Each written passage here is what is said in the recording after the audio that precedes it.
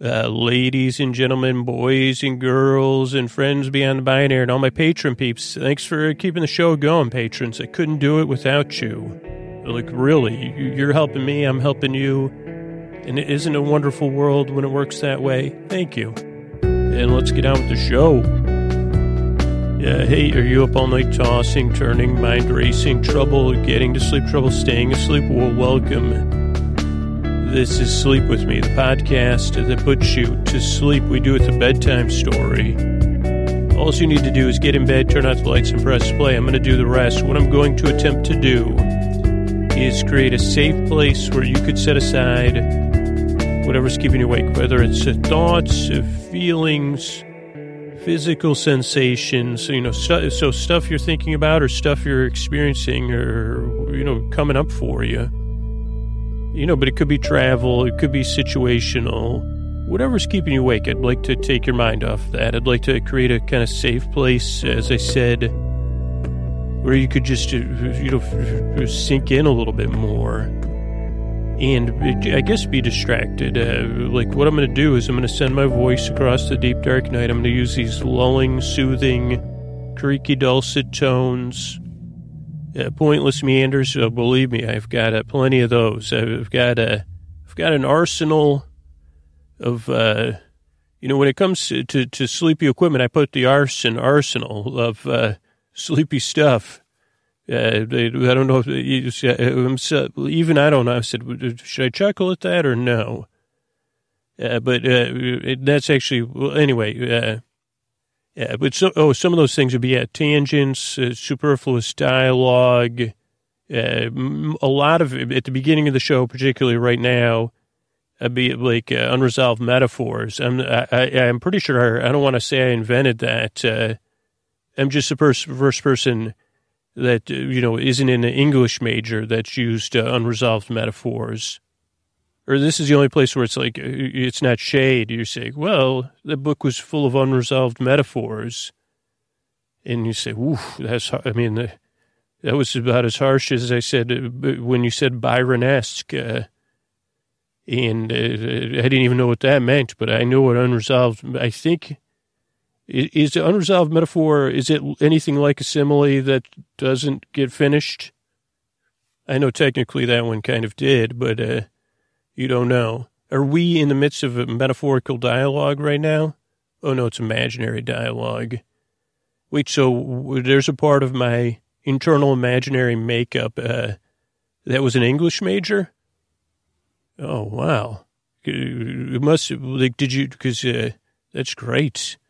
I'd love to sit of all my family members, I think my brother Ken would probably make the best English major, just because he has the ability to retain and discuss discrete things about novels that I don't necessarily possess, but I guess an imaginary part of me does. Oh no, you said you're an English major, you're not a good English, okay. What are we talking, like C+? Not quite. Okay, well, do I pay, is your tuition imaginary, and am I in charge of it? We got 1 out of 2 of those. Okay, well, we'll see. Sorry, I got distracted there by that may be an unresolved metaphor. It's definitely be unresolved for me, because I'm like, who's this English major living in my collective unconscious?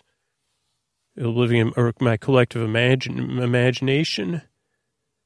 Oh, you started an imagination collective. Well, I thought you were an English major. Oh, like... But you have other interests. Okay, that's cool. I mean, maybe you could write a novel. Okay, get back to the intro. Thanks. That's the most useful thing so far. Okay, so if you're new, those are a couple of things, ways I'm going to I'm here to keep you company and to take your mind off of stuff. That's basically the basics. Structurally, what to expect with this show.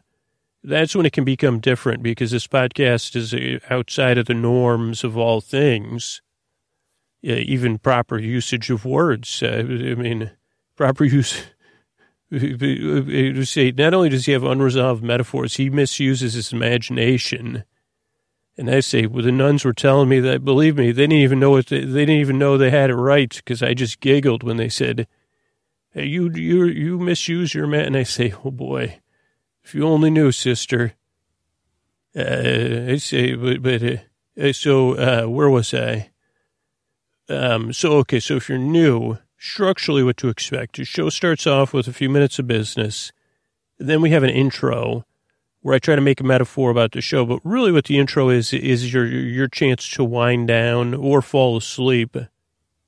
Or you can skip ahead. Usually around 18 minutes is the best place to skip ahead to. You'll be pretty close to the beginning of the next portion of our show. But for the majority of regular listeners, the intro kind of becomes part of their bedtime routine. And they use it as a wind down. Or as more and more listeners use it during the day, kind of just they say, well, wonder what Scoots is doing. He's probably having trouble resolving his metaphors. And, that'll be a distraction from this real world stuff for about 20, 30 minutes. So it's kind of like an anti-coffee break. Because or maybe not. I don't know. If only I knew what the correct usage for that was. But I think you know what I mean. But so if you're new, give the show a few tries, especially with the intro, because you say, well, you're not making any sense. And I'd say, oh boy, you got it right. You say, by definition, you can't, you can't, well, I don't know if you can you or can't you unresolved metaphors? And I'd say, well, have you ever seen me try to fix anything? Resolve that one. I think you'll see that there is you'll find you're resolving in my unresolved issues. Spin, that metaphor just set me for a spin.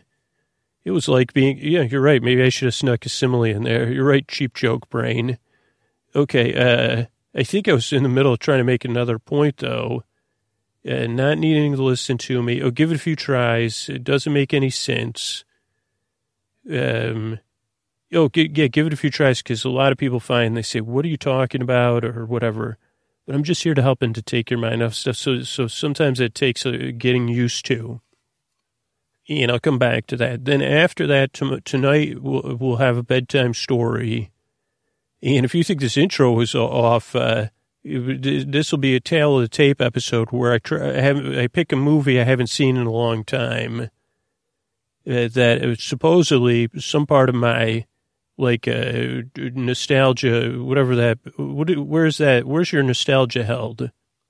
Is that, I don't know what organ's in charge of the nostalgia, but whatever it is, I try to go, I say, oh, you said this movie's really important to us, eh? Well, let's try to remember the plot of it. And that always goes very interestingly.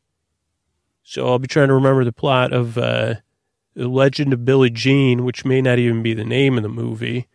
And it'll be a very bedtime, even if I remember anything exciting, don't worry, I'll steer my way around that like a scooter on beach sand. And then the show will end with some thank yous and some good nights. There's some business between the intro and the bedtime story portion of the show, but really the whole show is a bedtime story. It's just a little bit different. And also, if you're new, you don't need to listen to me. You could turn me, listen. That's why I also you could give a few tries, because you say, well, I prefer to listen to Scooter, where I can't hear what he's saying. I mean, I get those reviews are very different. Like, there's some people that like to concentrate, and there's some people that like to lower me to a mumble. There's some people that like to slow the show down. And there's some people that just kind of listen and fall asleep, and then they listen all night long. There's something about, so find what works for you.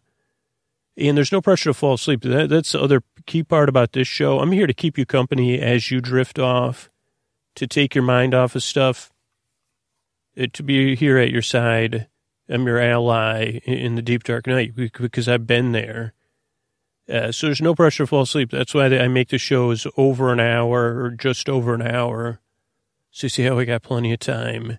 You could queue up episode after episode if you need to. So there's no pressure to fall asleep. Here's the other thing that's kind of new. There's also no pressure to like this show. And I want to fully lean into that in some sense. There's no, There's only upside. I really want to help you. And if you give it some tries and it doesn't work for you, or you're already listening and you say, Scoots, we're just not cut from the same jib or whatever. I say, well, I don't even know what a jib is, but I do know what a bib is. And if there was an adult bib requirement, what would that be? An ABR? They would have signed it for me. It'd say, yeah, California passed its first ABR law, ABR 107, the adult bib requirement, just for Drew Scooter. He's required to wear a bib from now on. And it'd say, great, that's a law I could get behind. And, does it have the little catch thing that the modern bibs have, like the bib trough?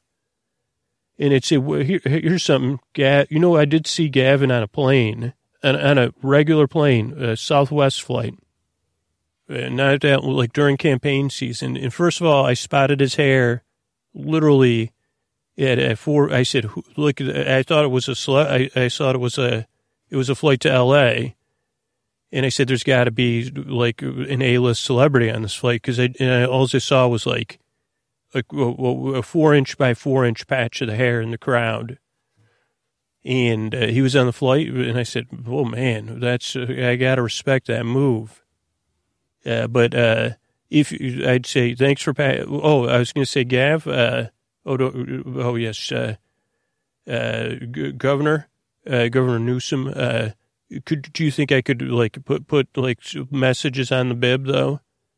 Okay, well, we'll work that out. Great. I don't know where I was talking about before I came up with that adult bib requirement. Oh, some people might not like me. That's what I was saying. Or the podcast might not work for you. And I have a new thing, sleepwithmepodcast.com/no thank you.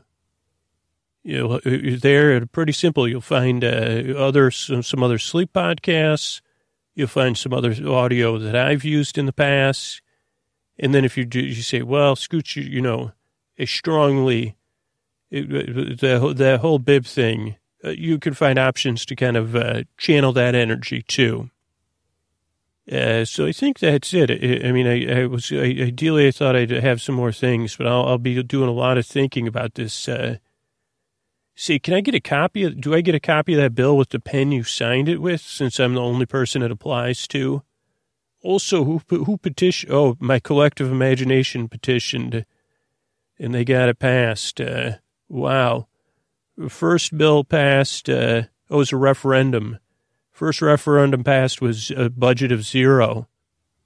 We, the people of the state of California, declare that the passage of ABR, the ABR, adult bib requirement, it could be altered though, right? For other people. I didn't realize well, I guess I did, I guess. So I guess that's it. If you're new, honestly, I hope this podcast can help you. If you're a regular listener, I'm glad you're back. Now you got something else to giggle about when you wake up tomorrow. You say, was Scooter talking about bibs again?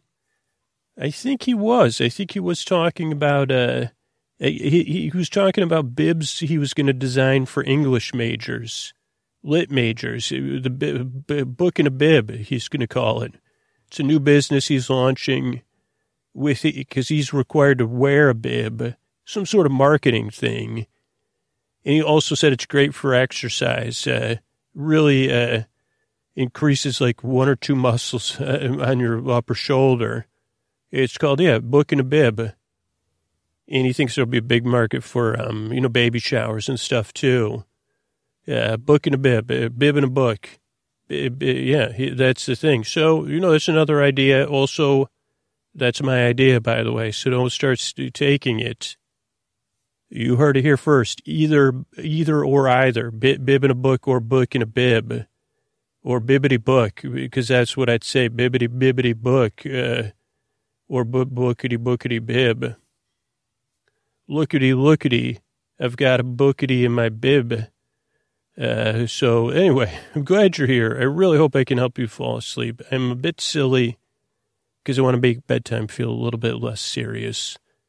But I'm serious about putting you to sleep. I work very hard. I strive in a year to help you fall asleep. And thank you so much for coming by. Here's a couple of ways we keep the show going. All right, hey everybody. Tonight's episode is another. I think it's been a little while since I've done one of these. It's a Tale of the Tape episode, and normally, usually sometimes these are seasonal, but this happened to be. I'll kind of walk you through the structure, when this came up, and then so structurally, what I'll do is the Tale of the Tape episode is basically taking a movie I used to watch as a kid, and to some of you, these will be movies you have no familiarity with, and you could check out in a movie I haven't seen in a long time, and then try to remember the plot of the movie. Basically, it's a movie that had great meaning to me when I was a youth, and say, well, Scoots, if that movie is so important to you, what happens in the movie? And say, well, good question. And I kind of found by accident that this structurally works. And then we kind of, as we'll see how it unwinds, if we have time at the end, I'll kind of look up some facts about the movie or the plot and kind of some articles and see how it matches up. But to start with, I like to go in mostly with a little information, though there has been times that, that hasn't worked out. But that's the beauty of editing and pausing it. And here's the first thing I'll misremember, but this just happened yesterday, was I was driving, I was coming back from a road trip, and a song came on, and now I can't think of who sang it, but it's an 80s song, and it's We Are Young, I think is the, and there's a couple of songs, We Are Young, so this might not be the one you're thinking of. And it's not sang by, oh, good boy. Well, so this is already, maybe I'll think of who sang it. It's not Debbie Harry, but it's but it's an 80s songstress. Maybe Linda Ronstadt? No, probably not. I know who it is, in part of my brain, because this was literally yesterday. This song came on, and I said to myself, this is a song from the movie Legend of Billie Jean, which comes up on the podcast. It was one of the movies I saw in my formative movie watching years, it wasn't my formative years, going from a boy to a man. I was still a boy because my blooming was later than most. That's how I keep, such a youthful attitude now. But so, was it Linda Ronstadt? I don't know. It's not, who sings that other song? Really great song. Who sings the song that I used to make up a ton of parodies of it? I don't know, I Love Rock and Roll. I don't think it's that person either. That's Joan Jett. But you know what? I'm in that, it's somewhere in that ballpark. I'd say very Joan Jett-esque, or if Linda Ronstadt is who I think it is, I think today you'd call it power pop, maybe. But so that was one of the songs from the movie, and it made me think this movie, The Legend of Billie Jean. And I have great fond memories of it. So we'll get into, we'll talk about it. I guess to start, let's get to it, right? Okay, so The Legend of Billie Jean, I don't think I saw it in the theater because I was probably too young. I'm almost positive of that. But then, like I've talked about on the show, there was this great period in my life where there was some special for HBO or whatever the package is, that we had HBO in my house for 2 years. And this is when I was exposed to a lot of things that would permanently impact my life in a positive way. Not necessarily the news, Kids in the Hall, and I watched a lot of movies. I think they're probably on during the day. And we would either tape the movie or we just watch it over and over. So this movie, Legend of Billie Jean, and again, I don't know how it holds up, but it really is an interesting movie, zeitgeist-wise, I think, and in a powerful way when you think about, how I remember storytelling. But I think in some way, at least in my memory, I say, this is really a forward movie for the 80s. And maybe not in what I'm exactly thinking. I'm thinking in some different ways. just because the 80s were kind of a time of like vanilla ice cream only. And so you say, would you prefer saltine crackers or vanilla ice cream?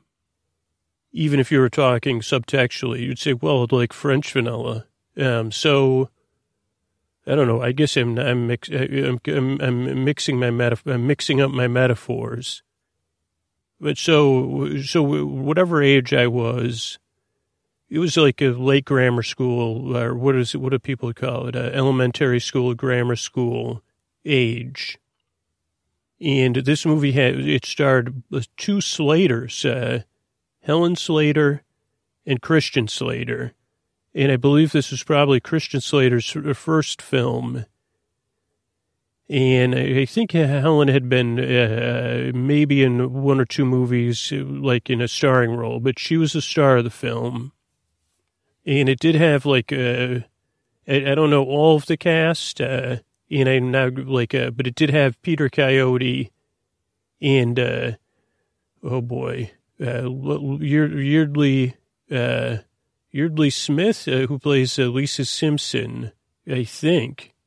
Or maybe not. Maybe but anyway, yeah, I may be wrong. So I could be wrong on that one. Maybe, I'm almost positive she's a voice of one of the Simpsons. Maybe it's Marge. Because I think whoever plays Lisa Simpson was in another movie based on a TV show that's about to be rebooted. But I could be, I've been wrong before.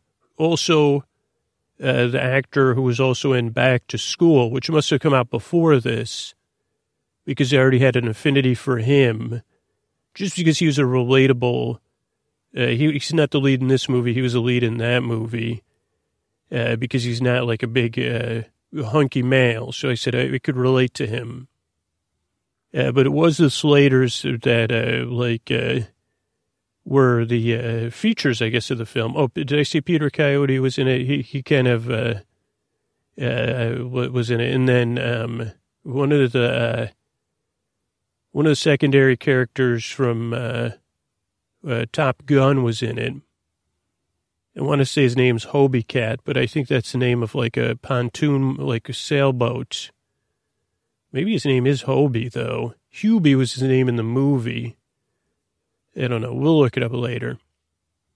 But so Helen Slater and Christian Slater, who I continue to have great affinity for, and particularly Christian Slater, he went on to be in Gleaming the Cube not that long after this movie, which is another movie.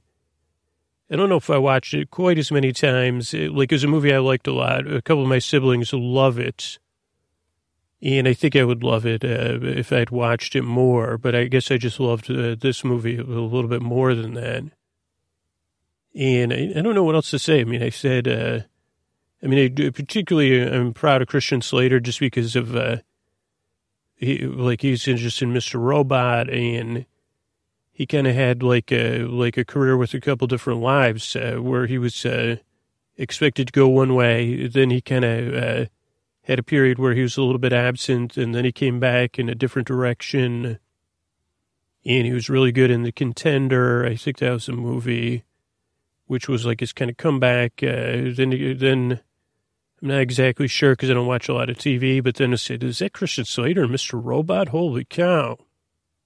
But maybe Helen Slater's best known to people. I think currently is in Supergirl. It was originally in the movie Supergirl. I think it was also in the, what was that one Superman TV show that was like a rom-com? Clark and Lois, maybe it was called. I don't know. Lois and Clark, the new Superman. I think that's what it was called.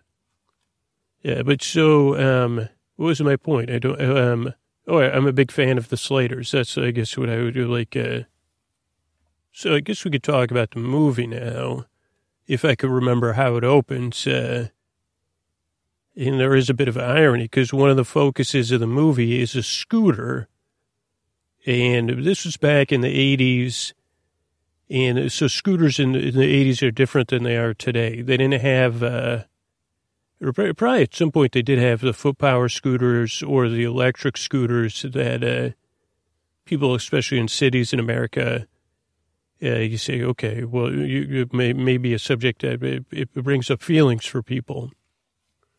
And at some point, like in the 80s and the 70s, people had things called mopeds, I think was what they're originally called. And when you would see romantic things like in Italy, people had scooters, which were like lower powered, like a less than a motorcycle, but still you could get around. And now that I'm kind of thinking of the opening images, I'm pretty sure this is just where I get a bit mixed up. But I'm pretty sure the opening images of the film were Helen Slater kind of returning home from work, like whatever her job was, in a beach town, like which I'd assume was like a service job in the beach town. Maybe they showed her working or getting off work. Yeah, maybe she worked in some cool beach-related thing. And then cruising and kind of seeing that she was a very, well-liked person, maybe. And then going back to a beach house, which you say, well, what age range was? Then that's another good question. And I'd say, I honestly can't tell if, like in the movie, I'm trying to think if she was like the adult, like maybe in her like somewhere between 18 and 22. There didn't seem to be an adult figure, but I could be wrong. But she goes back to the house and her brother's there, Christian Slater. She's Billie Jean. Her brother is maybe Pyatt, or is Pyatt one of the, I don't know, but I can hear her saying it. And she gets home, and I'm pretty sure right away it establishes that she's very close with her brother. She loves her scooter. But now I'm thinking that maybe her brother had a scooter. So this is one point where I'll just definitely admit I'm probably wrong. This is what's the tail of the tape in my mind. But I'm almost positive I could see her on a scooter, right, in the opening of the movie, cruising and driving along. Though I could also be remembering a movie with Linda Hamilton, and maybe getting Linda Hamilton from a movie she was in with the Governor.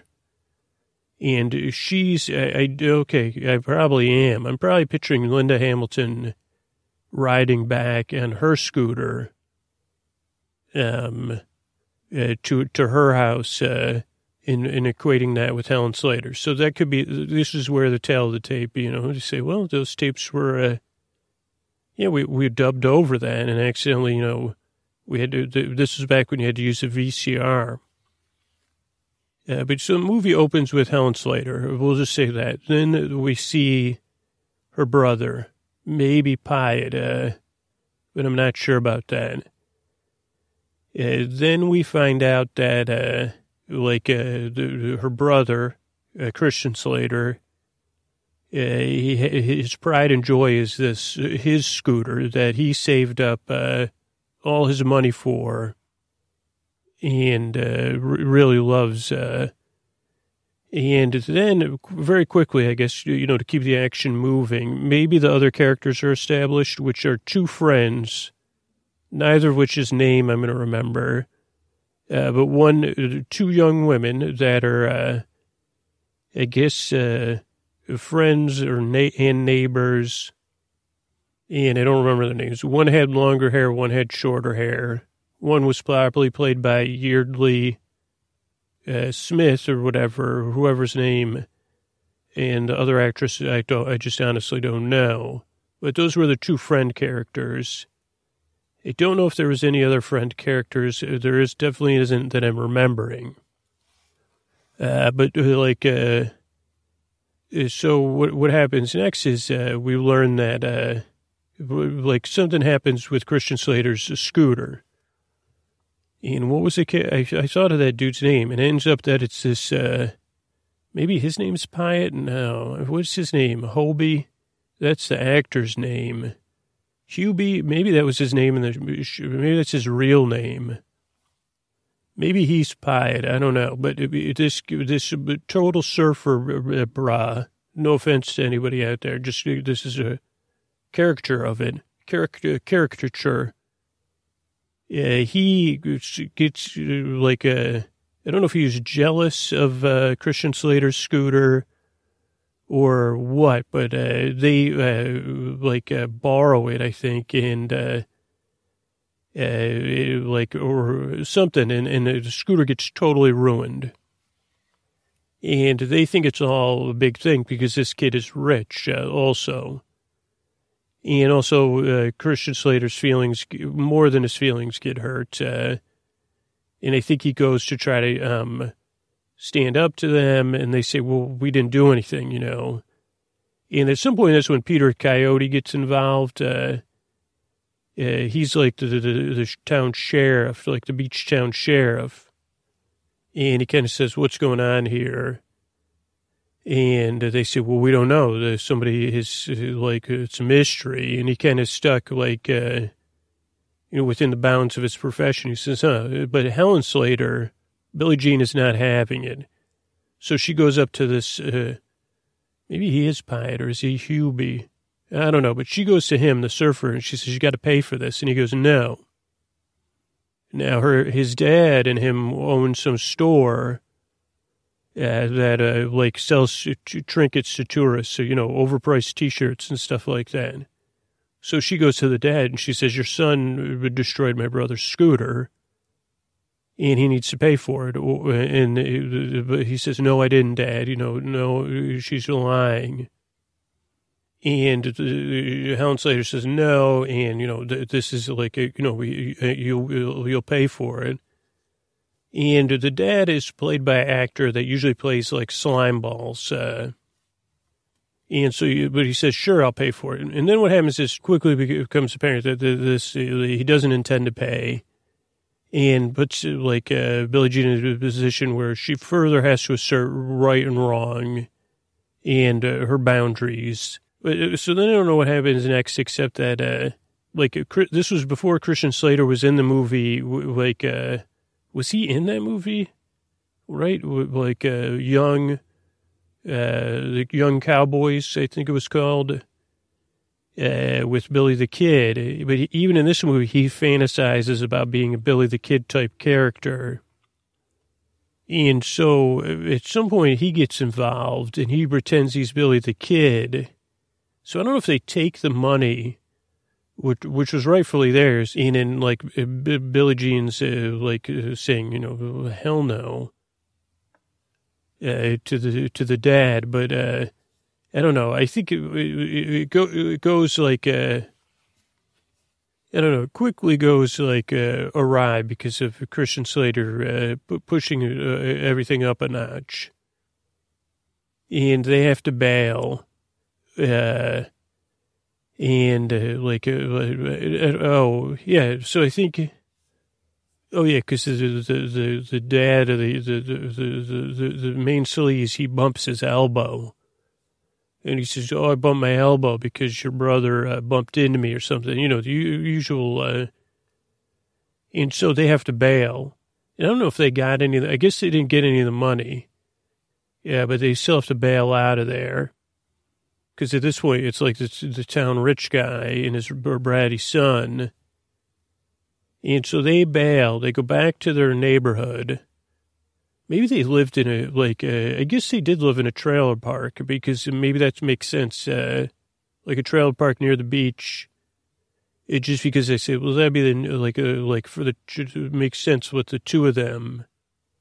And they're just closeness to their neighbors. Also, okay. Now I'm remembering a couple other things.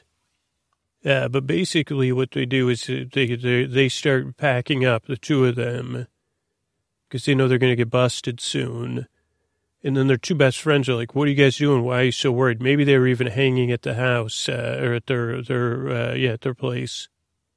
And they say, no, we got to get out of here. They ask the one friend with the shorter hair, can you drive us somewhere? Because we got to get out. And she says, sure. And the two friends are like, we're coming with you. And, the one friend, she's younger, with the longer hair. She's kind of like wanting to get away anyway. And so then they all end up, going, they're forced to this call to adventure. But they go on this call to adventure, and they pack up a station wagon. Now, this is where I guess my memory gets mixed up, whether the station wagon was a station wagon for, what's that place called? Mini golf? Or if they go and they spend the first night, or maybe this is just a dream of mine. I mean, it is a dream of mine. The first place they go to hide out is like a mini golf place that I guess would be closed down, maybe because it's the end of the summer. I don't know, but that they're hiding out inside a mini golf place. I mean, that would make sense that there is a mini golf place, or if they're just hiding out in the what do you call it? The station wagon, and it's just full of mini golf balls. But so I'm not sure about that, but at some point they hide out, and then suddenly it becomes like this big deal. Like, because the dad, I think the dad puts up his own reward for busting Billie Jean. Because Peter Coyote's like, okay, we'll catch, I mean, whatever, like, and the dad's like, no. So he kind of makes like a big reward to catch Billie Jean. And this is one aspect of it, that it was like, this would be the rest of the movie becomes what people now call going viral. Like over the whole rest of the movie, it becomes the legend of Billie Jean, that she becomes viral. I don't exactly remember how, though. Like, I remember, like, what happens next is, like, they go to, like, 7-Eleven and get food. They talk a lot, and you really establish that the four of them care for one another. So there's that part. Then they have to keep hiding out. So then somehow they end up trying to sneak into this house. And I don't know how they decided that, or where, like a really fancy mansion or something, that they said, oh, nobody's here. It's just a rich person's beach house or something with a nice pool. So they go in there. What they don't realize is the guy that was the actor from, what do you call it, Back to School, lives there. And he's kind of like a recluse and an introvert. And so then, you know, there's like some rising action, but it's more of like a misdirect. And he says, oh, I know who you are. And then for some reason, it just happens that a Joan of Arc movie's on. So they watch a Joan of Arc movie. And Billie Jean's thinking about, like, how there's been already 2 levels of injustice, or 3 levels. I mean, literally at the hands of the patriarchy. I mean, in the, like, especially this upper class, patriarch and his son, future patriarch. And it was all done in a kind of a straightforward, I mean, I think, like, without trying to bury it in subtext, and I think that was a good, like, I don't know, that's what I'm surprised for the 80s, was that part of it.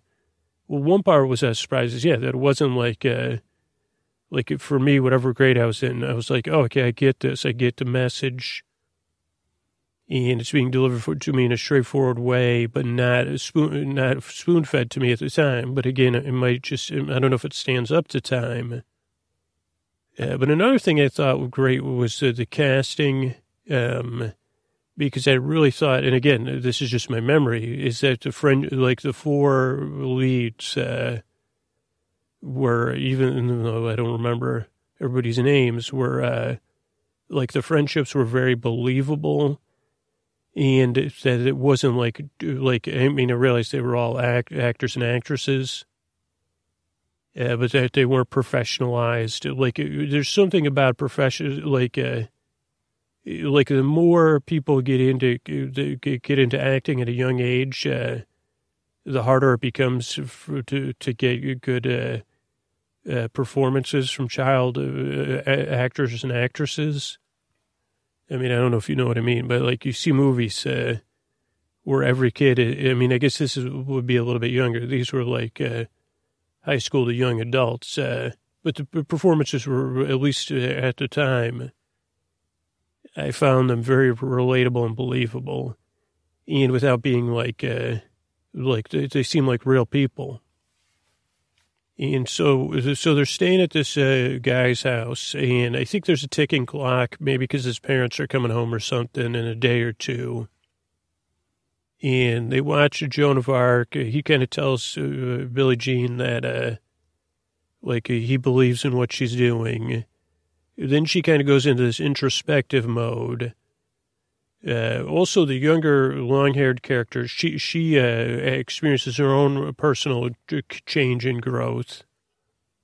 And then, so Billie Jean's in her own kind of figuring introspective mode, but also like a planning mode and an accepting mode of her, needing to stand up. But also to get this counter message out, because this patriarch dude was I'm going to put up a reward because Billie Jean's a jerk. And so she cuts her hair. I guess that was another point of the movie, was that she had long blonde hair. And that was part of her identity up until this point. So she sees Joan of Arc, she cuts her hair. Also, they didn't have any change of clothes, so she was wearing, at some point they all go swimming, which I think probably happened earlier. And there's a water slide from the kid's bedroom into the pool from the second floor, which was like this dramatic and cool thing. But so she cuts her hair. She, gets this, some sort of... what is that called? She starts wearing a wetsuit top, which just makes her look cooler. And then the guy tells her about the power of media. I think they had there's a 25-minute Marshall McLuhan, think piece in there. It wasn't even resolved. They were like, well, is it, and he said, well, now we have these cameras. We can get to, this would have made sense on the internet because this doesn't make sense in the movie. But at this point, for me, my belief was suspended or whatever, my disbelief. But so she films this thing where she says, here's what really happened. Or I'm going to, or she says, let's settle this it's two honest people. She says to the dude's father, I'm willing to settle this. You pay for my brother's scooter or something like that. And she sets a time again, I'll meet you here.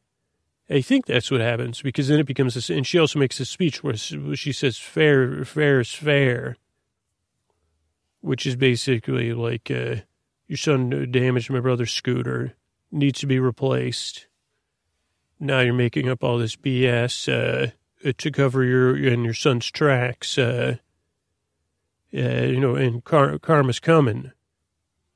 Now, meanwhile, because of this, the father figure trying to hype all this, it becomes even more hyped.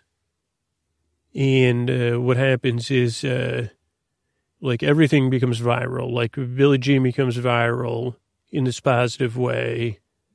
The dad keeps hyping up his reward, and she really does become this legend. And she becomes this inspiration for people standing up to old white dudes. I mean, basically, and just a self-actualization. I don't know if that's what it is. A bit of standing up for yourself and saying this is wrong. Fair. I don't know if it's fair means fair. Yeah, I think it's fair means fair. So, they have some montages of them. Wait, there's another point where they go somewhere to eat and they meet a bunch of kids who know who they are. Maybe they go to a party. I don't know if it must have been after the video came out. Or they go somewhere. But I think they went to a pizza place. They got free pizza. And maybe a bunch of other free stuff. Maybe they went to a store. And the kids that ran the store said, oh, well, my parents own the store, like maybe something like that. So they start to get like this groundswell of support for Billie Jean. And again, it might seem tropey, but then even the dad starts to capitalize selling Billie Jean T-shirts because he like to exploit like to commercially exploit her rebellious image. And I think then a radio station even offers to give them a scooter that's in the brothers like, well, we should just take a scooter from the radio station. And they say, Billie Jean, just come get the scooter. It's waiting for you. And Billie Jean's like, no, we're getting the, we're getting the scooter. Then I think the dad even, I don't know if it's the dad or somebody else erects this giant, like, paper mache, but a 20-foot statue of Billie Jean. Yeah, there must have been another, like, plot twist, but at some point they have to go down to the beach now. At this point, it's viral, so there's tons of people at the beach waiting for, it's like Billie Jean Day, like Legend of Billie Jean. We see everybody's, like, she's become a fashion icon. And then, of course, like, the hype of that Billie Jean's like a subversive force because of the dad, so there's a lot of, like, Peter Coyote stuck in the middle. And also the two friends get dropped off with Peter Coyote. He says, okay, what's going on? They say nothing. Billie Jean just, like, but then, like, Peter Coyote loses, like, jurisdiction. So then it becomes this whole big thing. And then they say, well, will you meet with her, like, the dad? Like, and then we'll just, then we'll bring her in or whatever. Or are you really going to give her the money? And of course, the dad, he's like slime. So I can't remember what he does, but he says, oh, yeah, I'll give her the money, and then you can bust her and then give me my money back or something. Or no, he refuses to. So Peter Coyote has to put up the money, maybe. Yeah. So, but I don't know. So they basically, it all culminates at the beach meeting. And the dad pulls some stunt at the very end.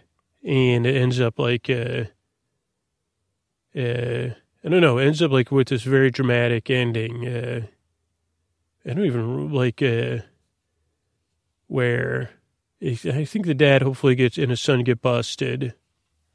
Billie Jean's kind of shown, I don't know, maybe he tried to turn the tables on Billie Jean one last time. But she kind of says, well, this is exactly, I think like in the court, like right in front of everybody, she says, well, this is exactly what happened. And I don't know. Then the dad pulls something that was stunting one last time. Then Christian Slater bumps his elbow. I think just because the dad pulled something. So then Christian Slater bumps his elbow. Peter Coyote's trying to keep everything calm. Then everybody worries about Billie Jean. Then her statue gets knocked over. And the dad, all his merchandise gets wet. Like a giant wave comes in, basically. And it takes out his merch tent, which is great. And he said, no, I'm losing my Billie Jean T-shirts. And I think that's how it ends. But let me look up some stuff just to get some facts here. Because I really don't think I'm doing the movie justice. So there's two, let's go to Wikipedia first. So it came out in 1985, made $3.1 million at the box office. What rating was it? I don't see what rating it was. Let's see. Rides with her younger brother on his Honda Elite 150 to go swimming. And Hubie Pyatt, they wanted to live in Vermont too. That's how it ends. But Hubie takes the scooter. And, the friends' names are Putter and Ophelia. And she goes to Peter Coyote, but he says, just wait till the scooter comes home with your brother. It's just kid stuff. Then Billie Jean tries to go get the money. Then Binks, as a brother, escalates everything, Mr. Pyatt bumps his shoulder. Then Peter Coyote, Detective Ringwald, realizes he should have intervened earlier. Billie Jean now Billie Jean's like, Mr. Pyatt has to own up. Then they meet Lloyd, who's, he's, okay, so there's an extra layer with the video. And Lloyd, because his dad is the DA. But they still film the video and everything. The Billie Jean becomes a teen icon. Young fans follow her every movement. She brings Butter and Ophelia back.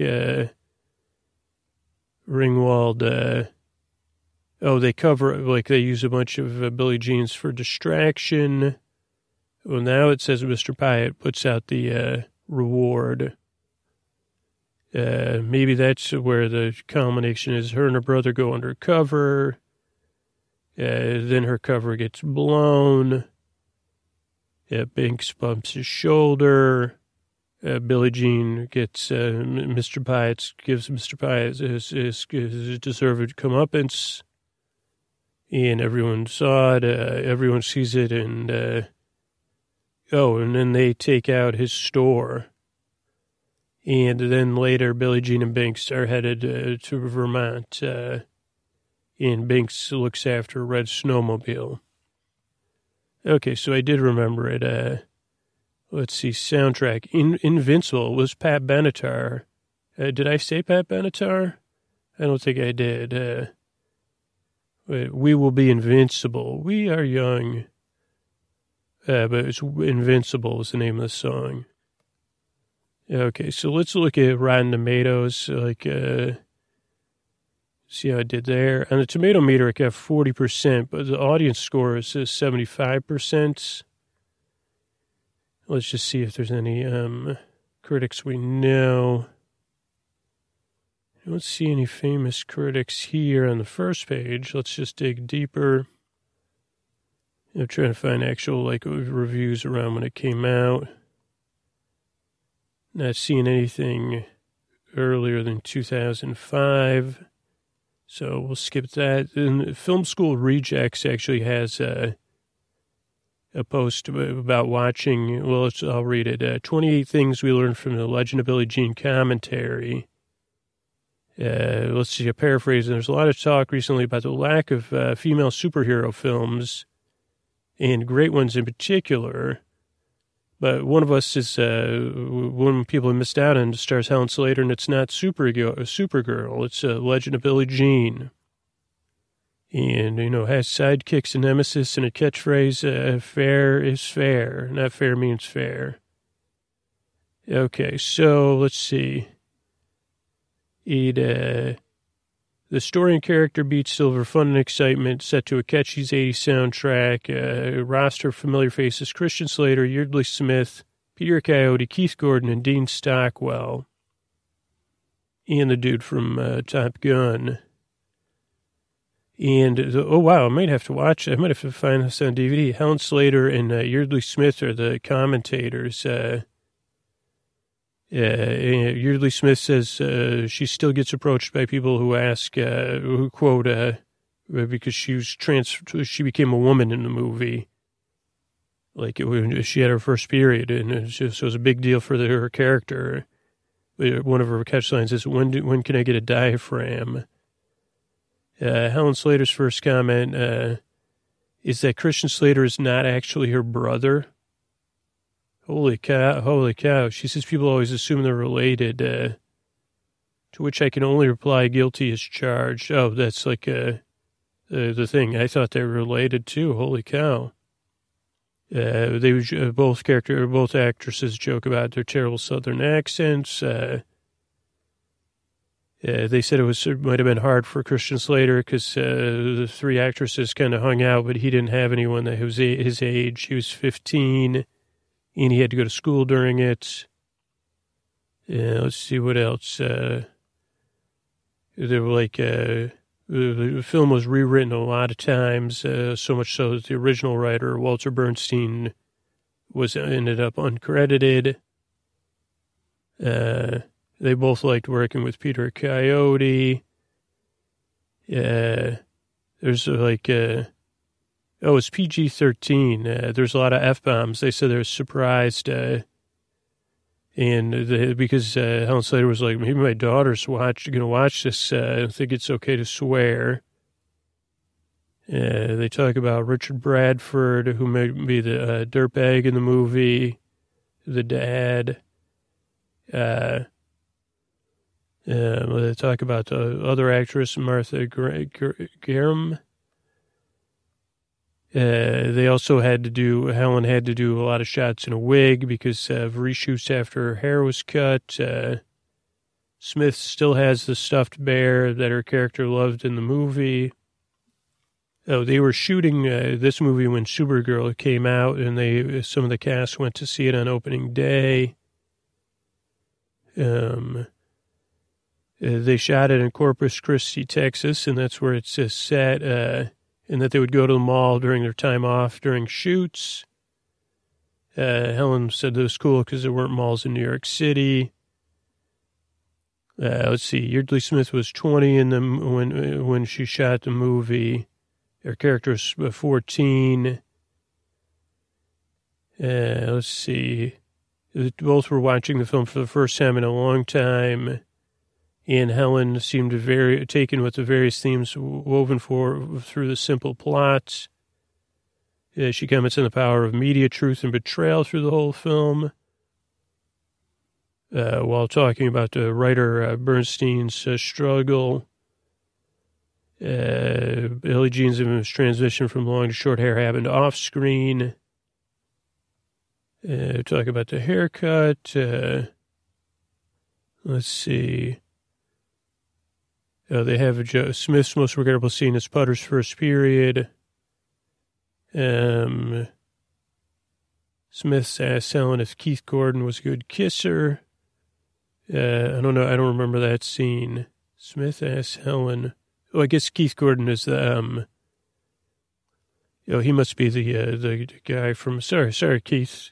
Keith Gordon is the actor that, was in, I can't remember the other movie, Back to School. Helen says she still gets fans, people that approach her, referencing this film more than any other. Let's see. Putter's haircut protest scene initially called for Smith to cut her incredibly long hair, but she resisted or protested. So she wore a wig. The Big Beach finale strikes both actors as a mystery. Neither remembers what happens.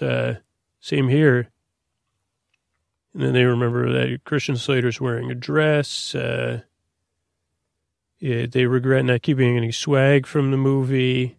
Helen wishes she kept some of the Frisbees they had. But they said the one item Helen did keep was a sweater from the last scene in Vermont.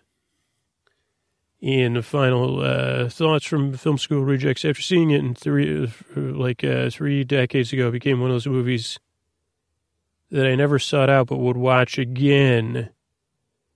On the rare occasion I came across it on TV, but since picking up the new Blu-ray, I've watched it twice more.